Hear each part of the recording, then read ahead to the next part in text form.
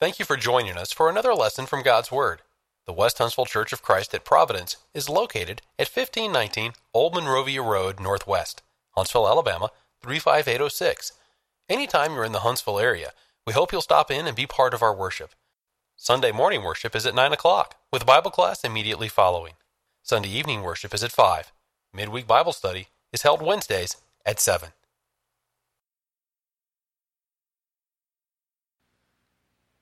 Good afternoon to all of you. Some of us have come back. Class is a little larger than normal. We have visitors here tonight, and thank you for being here.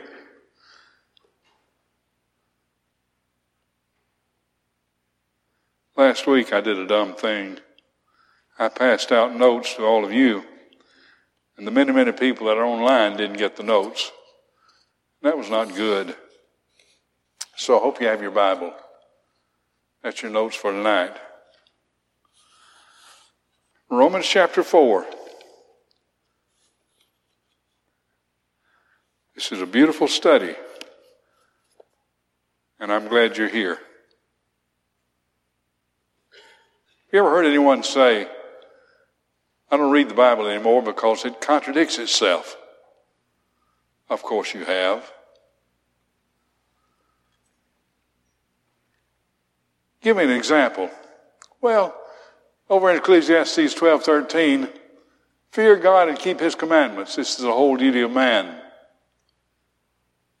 But we're not supposed to fear God if we really love Him, because John said in 1 John 4:18, perfect love casts out fear. It's a contradiction. No, it's not. Look at the definitions of fear. Many words have many definitions. Fear has two major definitions. Fear has the definition of fright or respect. And they're used here both ways. Respect God and keep His commandments.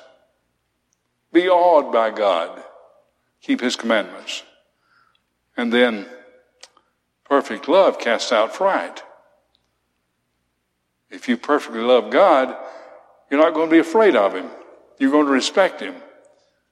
You're going to have the right kind of fear applied. Many other examples, but we're going to use that one later on in our study today to talk about another set of definitions. Romans chapter 4, verse 1. What then shall we say that Abraham our father was found according to the faith? Has found according to the faith. I believe that as we study the Bible, as we read it and ponder and meditate upon it, we learn more about it. I was talking to a man just a minute ago, a brother here, who was talking about having read Romans chapter 4. And how was he intrigued by it? I hope all of you read it. But I have a question for you. Why did the Holy Spirit select Abraham as an example when He inspired Paul to write about salvation? That's what he just said in verse 1. What shall we say that Abraham our father has found according to the flesh? Abraham was pagan by birth. His people believed in many gods up in Ur of the Chaldees. Abraham was not a Jew. He did not know Moses. He preceded Moses by 500 years. Abraham was a patriarch. That's strange, isn't it? Abraham was not selected on the basis of merit. God didn't look down and say, well, this is such a great man, I'm going to select him. I don't know why God selected him, but He selected him out of a pagan society. Now, verse 2 says, for if Abraham was justified by works, he has something to boast about, but not before God. For what does the Scripture say? Abraham believed God, and it was accounted to him for righteousness. Abraham was not saved by works. He was saved by faith. I want you to hold on to that. I want you to stay with me, because this is a very important point throughout this chapter and throughout the book, as a matter of fact. Mankind has a We have a disease, all of us. The disease is, you owe me something because I'm bigger than you are, I'm better than you, I'm more righteous than you, so you owe me something. That's how we are. I'm not going to be in subjection to you. You're going to be in subjection to me. Abraham couldn't say that. Abraham believed God. It was accounted to him for righteousness. Well, does anyone believe he's better than God? I think so. I referred to Buddha the other day about something that I'm going back to right now. Buddha has a story in his book about a prodigal son. It's really there. I have a copy of it. Prodigal son left home. Then he wanted to come back. He lost everything he had. He wanted to come back, but he didn't know what Daddy would say about it, so he went back and he sort of poked around the farm a little bit. He saw his father, but didn't make friends with him. His father saw him. They looked at each other. They were not really like father-son. He left, and then he returned, and he got a job. The prodigal son got a job on his father's farm, handling human and animal waste. It was his job. And he did that for many years. He was the lowest of the low. The father knew who he was. He knew who Daddy was. But that was their relationship. But as time went on, the father became older and weaker. And finally he said, maybe my son has learned enough that he'll be able to take over this position. I'm going to elevate him to this position now. So he did. He granted running the farm to his prodigal son. But it took years. Now there's something about Jesus' story that's a bit different. And if you haven't seen this, look at it and make sure I'm right. In that hog pen, he said, I will arise, go to my father, say, Father, I've sinned against you and in your sight. No more worthy to be called your son. Make me one of your hired servants. And I've always thought that prodigal son said that over and over and over again as he approaches his father's house. I don't know that he did. It's a little bit reading something into it, but I'm sure that he knew what he wanted to say, knew how he wanted to say it. And when the father ran to meet him, he said, Father, I've sinned against heaven and in your sight. I'm not worthy to be called your son. The father said, bring a robe, put it on his shoulders, sandal on his feet, a ring on his finger, kill the fatted calf. This my son was dead and is alive again. Was lost and is found. Did you notice that he never got around to saying, make me one of your hired servants? Because Daddy interrupted him. Not going to be. He came back as a son, not as a hired servant. There's a difference, a great deal of difference. Now, verse 4 says, now to him who works, the wages are not counted as grace, but as debt. If I work for you, if I mow your grass because your grass needs mowing and you employed me, I want you to pay me for what I did. I earned it. I have a right to ask. I mow your grass, I knock on your door. I say, I'm ready for my money. I'm benefited, you're benefited. Nothing wrong with that. That's wages. But the whole point is this. Abraham did not do that. He did not get God in his debt. God did not owe him anything. God did not owe him anything. It was not the case. For by grace are you saved through faith. Ephesians 2:8 and 9. That not of yourselves. It is the gift of God, not of works, lest any man should boast. You know that passage. We cannot earn grace. In fact, that idea is a misnomer in the first place. Because if you earned it, it wouldn't be grace. It'd be wages. We cannot deserve grace. That would be wages. But we're saved by grace. We're not saved. We're saved by grace through faith. Not of ourselves. It's the gift of God. Not of works, lest any man should boast. Now, I want you to turn to James chapter 2. I know you've done this before, but I want you to do it again. And I want you to look at something. James chapter 2 verse 19. James said, you believe there's one God, you do well. Even demons believe and tremble. But do you want to know, O foolish man, that faith without works is dead? Was not Abraham our father justified by works? What are you saying, James? When he offered Isaac, his son, on the altar. Do you see that faith was working together with his works? And by works, faith was made perfect? The scripture was fulfilled, which says, Abraham believed God, and it was accounted him for righteousness. He was called the friend of God. You see then that a man is justified by works, and not by faith only. You know what James just said? Paul was right. Paul said, the scripture says Abraham believed God. James said that. It's quoting. And it was accounted him for righteousness. Martin Luther did not like the book of James. He loved Romans, but he didn't like James. He called James, and I quote, a right straw epistle. Because he didn't see what was happening here. Does Abraham believe in works? He does. Does James believe in faith without works? He does. Well, you say you've got the reverse. No, I don't have a reverse. That's a fact. Depends on how you define works. See, works can be a mental assent. Example, I had an instructor friend at a hospital. He was instructing students there in some course of their med studies. And he said, James, I have a problem. He said, I have to show this film every semester on smoking.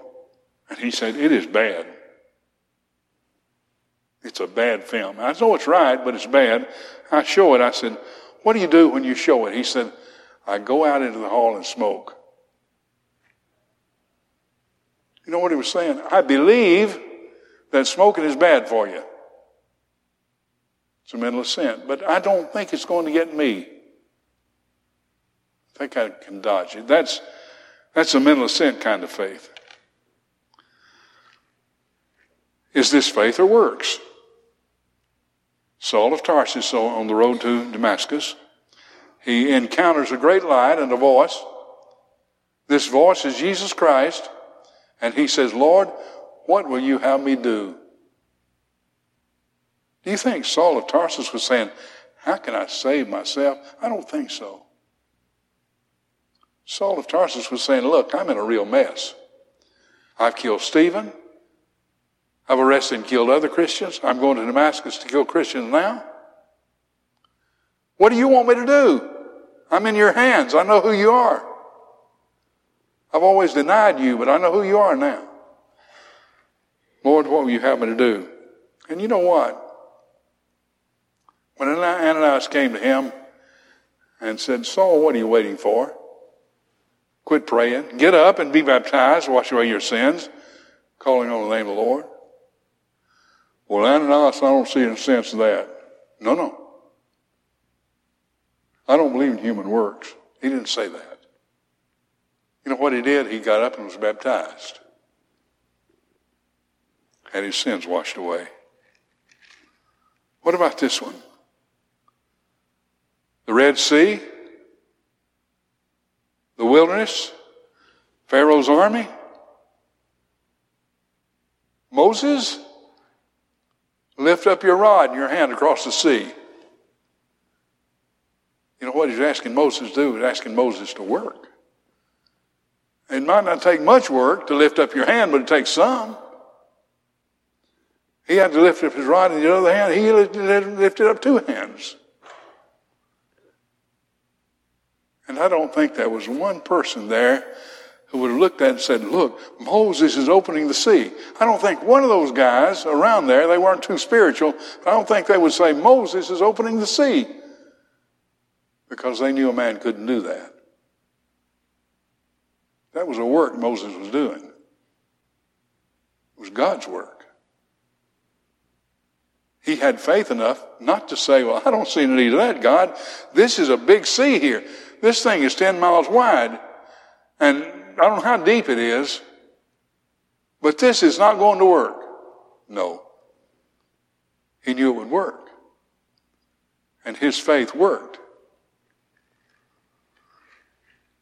So simple, so easy to understand. I think it is anyway. A faith of salvation is always a faith of obedient works. James understood faith like Paul understood it. And Paul understood works like James understood it. Both of them knew the difference between merit and obedience. There's the difference. Can faith only save? Faith that trusts is the only thing we have. It saves through grace. But can mental sin only save? No, it won't. Has to be coupled with what God said. Has to be coupled with God's works. Works of merit, not on your life. No works of merit. Several years ago, there was a saying that arose in our brotherhood that said, we contribute not one whit to our salvation. And it disturbed the church greatly. It was a true statement. But many believed, this man is saying, look, we don't need to be baptized. We don't need to worship. We don't need to repent. That's really not what he said. He said we contribute not one whit to our salvation. We don't buy any part of our salvation. We don't get God in a corner where he has to pay us wages.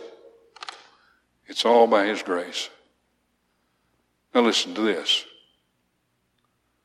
Paul on Mars Hill said to those pagan professors, the times of this ignorance God overlooked, but now commands all men everywhere to repent.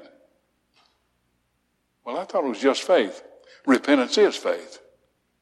Repentance is that big faith, that trusting faith. He who believes and is baptized shall be saved. I thought it just took belief. Well, Jesus took the belief there, a recognition of the gospel, and said, okay, I want you to obey the gospel. I want you to believe that, but I want you to be baptized. Peter said, repent and be baptized. Turn away from your sins and be baptized for the remission of sins. But I'm going back again and say, men's works are in vain. I've had many people on their deathbeds to tell me, Brother James, I just don't believe I've done enough. You know, I really hate to say this, but sometimes I say, I agree with you. You haven't. And you could live 1,000 more years than you want. I know I haven't done enough. We can't do enough. We're saved by God's mercy and his grace. We're saved as we work in his works, not in ours. It's not a matter of how much we've done. It's a matter of our relationship to him. Look at verse 4. Men's works are in vain, but I want to show you something. I'm going to use a word in here that's strange to you. I try not to use these words because some people might think I'm using profanity, but I'm not. I have a reason for doing what I'm doing. Now, to him who works, the wages are not counted.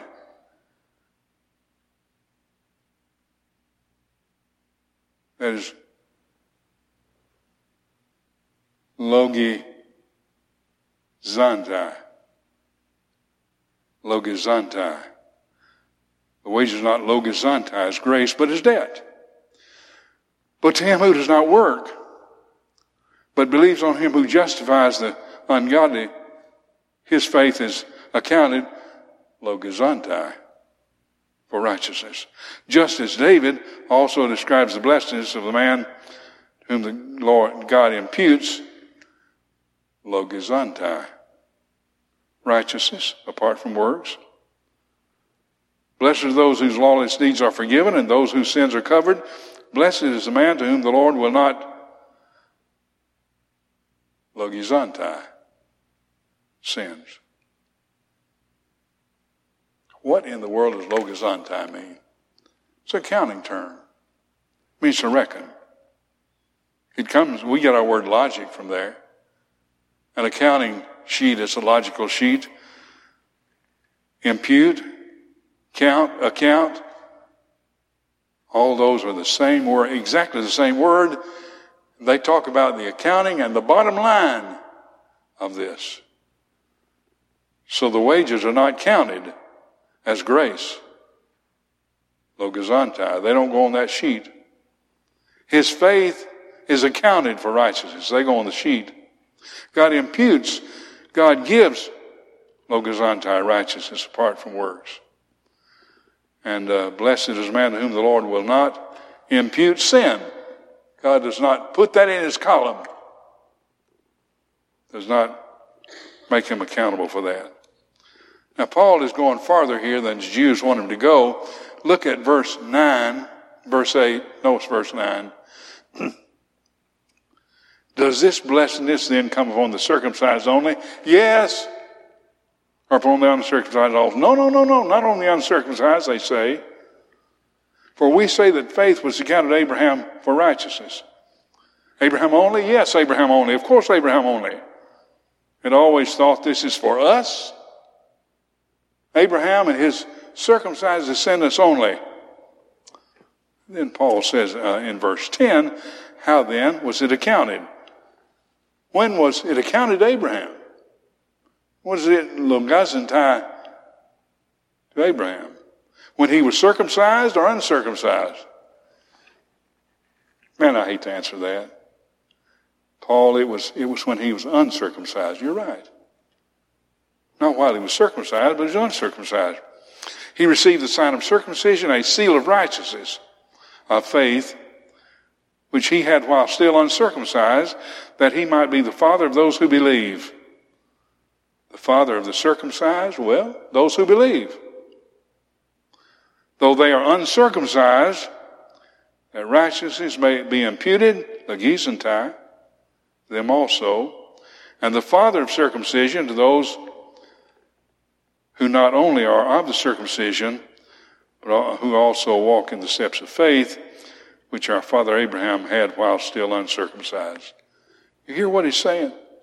He's saying Abraham's the father of the circumcised who walked in the faith, and the uncircumcised who walked in the faith. Abraham is the father of both those groups. Now the Jews had to be frustrated. This is way beyond their expectation. But I want you to notice something that may be very important here. In Acts 11, verse 28, and verse 26, the disciples were first called Christians at Antioch. That word called there is not the regular kaleo, it's krematizo, with a special meaning. They were first called Christians by God at Antioch. What's the point? The church at Antioch was a Gentile church by and large. Relatively few Jews there. God did not name the people that were converted on Pentecost Christians. He did not name those shortly after that Christians. He waited until there was a large group of Gentiles up here, and he says, okay, I'm going to name my followers Christians now. So we get the whole group. We get Jew and Gentile together too. Amazing. Amazing it is.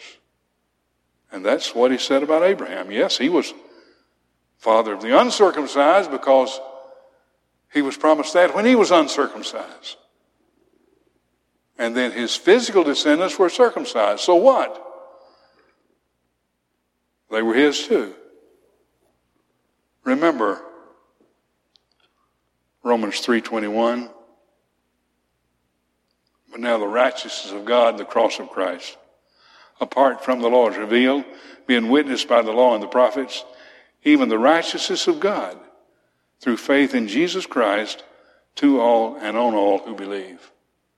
Very simple. God's righteousness is given to those who believe, Jew and Gentile alike. And as far as we're concerned, Isaiah 64:6, and I will not define this, you can look it up. All our righteousness, Isaiah said, are like filthy rags. That's human righteousness. That's the works of merit I can do. Have no value in salvation. Verse 14, for those who are of the law are heirs, faith is made void, the promise made of no effect. If those who were born to Abraham and under the law of Moses became heirs, Jesus died in vain. There's no purpose in it. Because the law brings about wrath. For where there is no law, there's no transgression.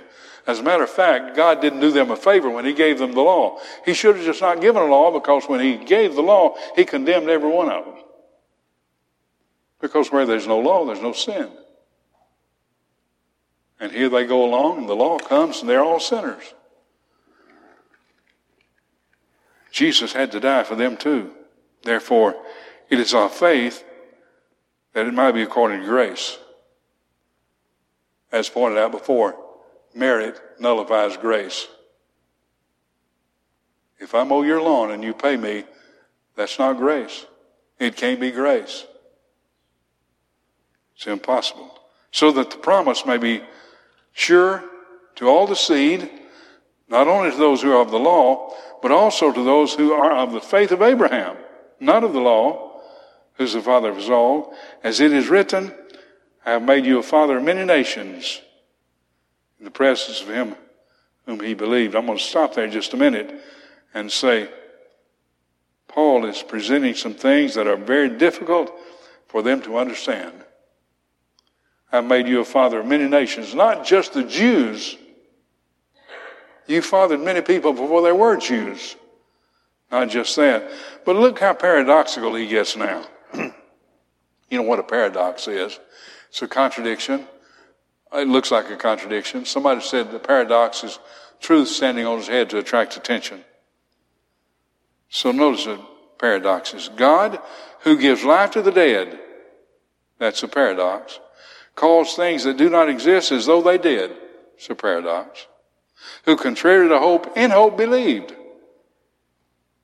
so that he might become the father of many nations, according to that which is spoken, so shall your descendants be. That's big. Now there's a story in the Old Testament, if I can call it that you know about. Hosea was ordered by God to go take a wife, was a prostitute, and he did. Had a child by her, named him Jezreel. Had a second child, named him Lo-Ruhamah. Had a third child, named him, or her, Lo-Ami. I want to concentrate on those last two. The word lo in Hebrew means not. It's like you have perfect and unperfect. It's like the un. Possible, impossible. It's like the M. Ruhamah means having mercy. Lo-Ruhamah means not having mercy. Ami means people. Lo-Ami means not my people. That's pretty strict. So here's Hosea with a child named Jezreel, perhaps representing the battle, I'm not sure, in the valley of Jezreel. Lo-Ruhamah, not having mercy. Lo-Ami, not my people. Some have supposed that that little girl was not his, which would be pretty logical, I suppose. Now look, though, at 1 Peter chapter 2, verse 9. This is important. Peter says, but you are a chosen generation, a royal priesthood, a holy nation, his own special people, that you will proclaim the praises of him who called you out of darkness into his marvelous light, who once were not a people, but are now the people of God, who had not obtained mercy, but now have obtained mercy. He's looking back at Hosea and saying, look what you learned. not having mercy, now your name is Mercy. Your name is Ruhama now. Not my people, Lo-Ami, your name is Amy now. I love that. I love it. That's the new law, New Testament. Thank God. And not being weak in faith, he did not consider his own body already dead, since he was about 100 years old, the deadness of Sarah's womb. He did not waver at the promise of God through unbelief. I want to stop here and point something out.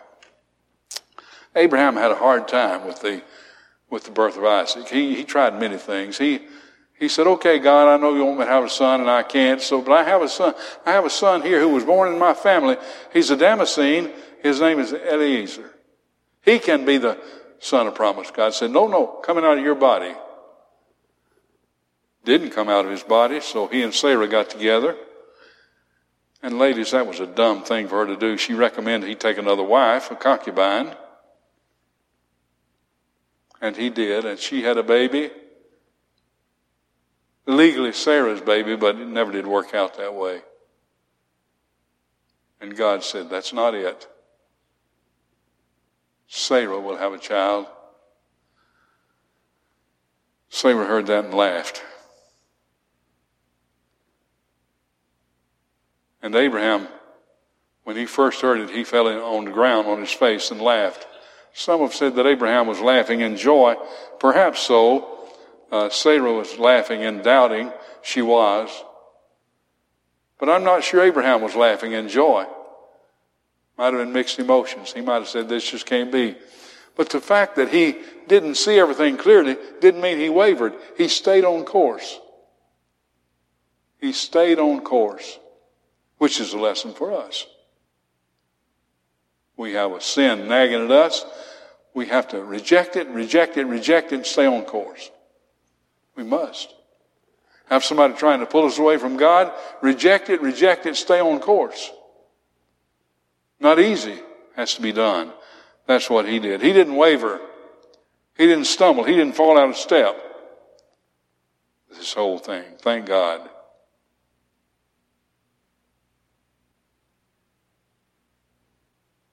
He didn't consider the deadness of Sarah's womb. He said, okay, if God said it, that's what it's going to be. He did not waver at the promise of God through unbelief, but was strengthened in faith, giving glory to God, and being fully convinced that what he had promised he was able to perform. And therefore it was accounted to him for righteousness. There it is again. Put on his sheet. Put on his accounting sheet. Because he believed that. It is not written for his sake alone that it was imputed to him, but also for us. And Paul, I might say also for us. It shall be imputed to us who believe in him, who raised up Jesus our Lord from the dead, who was delivered up because of our offenses, was raised because of our justification. I pointed out Galatians 2:20 over and over again, but I'll do it again. If you are a Christian, you have been crucified. Paul said, I'm crucified with Christ. Nevertheless I live, yet not I, but Christ lives in me. The life I now live in the flesh, I live by the faith of the Son of God, who gave his life for me. So we died on the cross. We're baptized into his death. Romans chapter 6 teaches us all the benefits that he has there for us. We get that.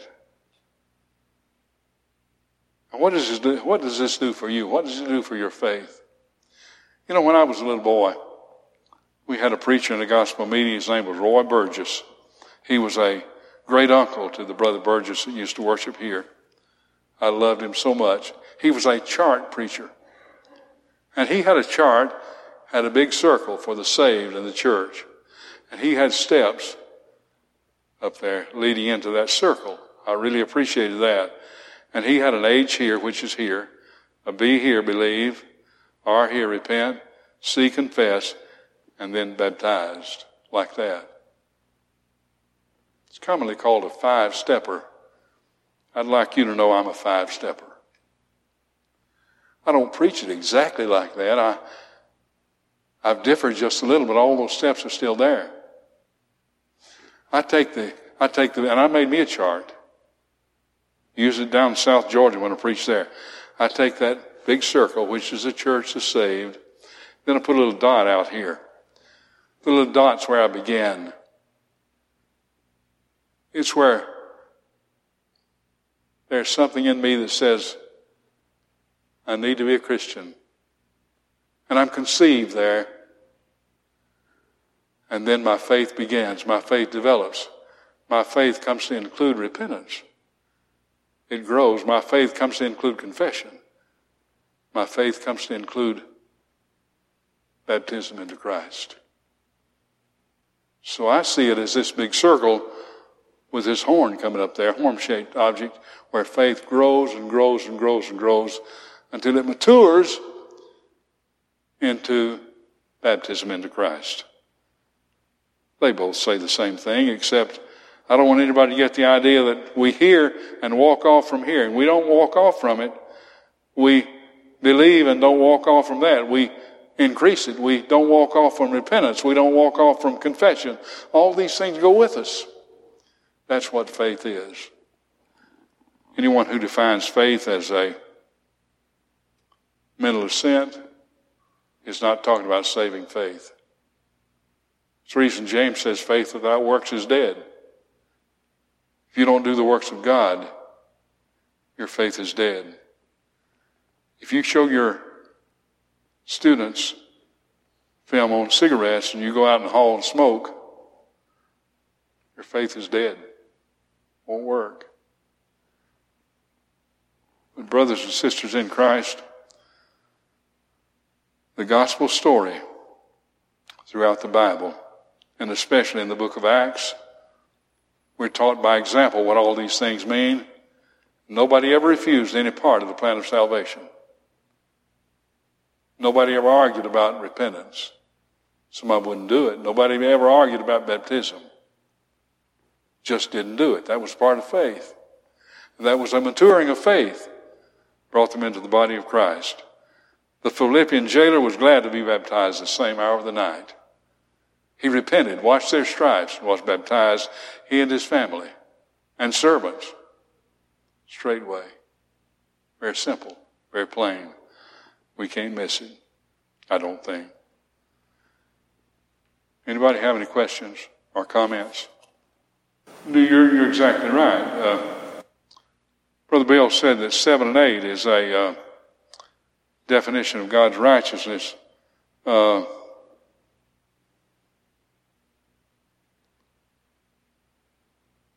Blessed are those whose lawless deeds are forgiven, whose sins are covered. Blessed is the man to whom the Lord will not impute sin. It is the definition of forgiveness and safety in Christ. Is that where you want to start with that? Yes, thank you. Thank you for that. Anyone else? Okay. Verse 11, he received the sign of circumcision. Seal of righteousness of the faith, which he had while still uncircumcised. He didn't get it through circumcision. God gave it to him before then, that he might be the father of those who believe. Very good. Thank you. Anything else? Well, that's the first bell, so we'll pray anyway. Give you a chance to meet people who are here. Father, thank you for hearing us. Thank you for this great book. Thank you for this great audience that's here that are so interested in knowing your word and studying. Bless us as we study together. Protect us, care for us, keep us safe in your service. We pray through Christ. Amen. Don't run in the hall. We hope you have enjoyed this lesson from God's Word. If you would like to continue your study of New Testament Christianity, please send your name and address to World Bible School, West Huntsville Church of Christ, 1519 Old Monrovia Road Northwest, Huntsville, Alabama, 35806. Or if you prefer, send your name and address by email to wbs@westhuntsville.org.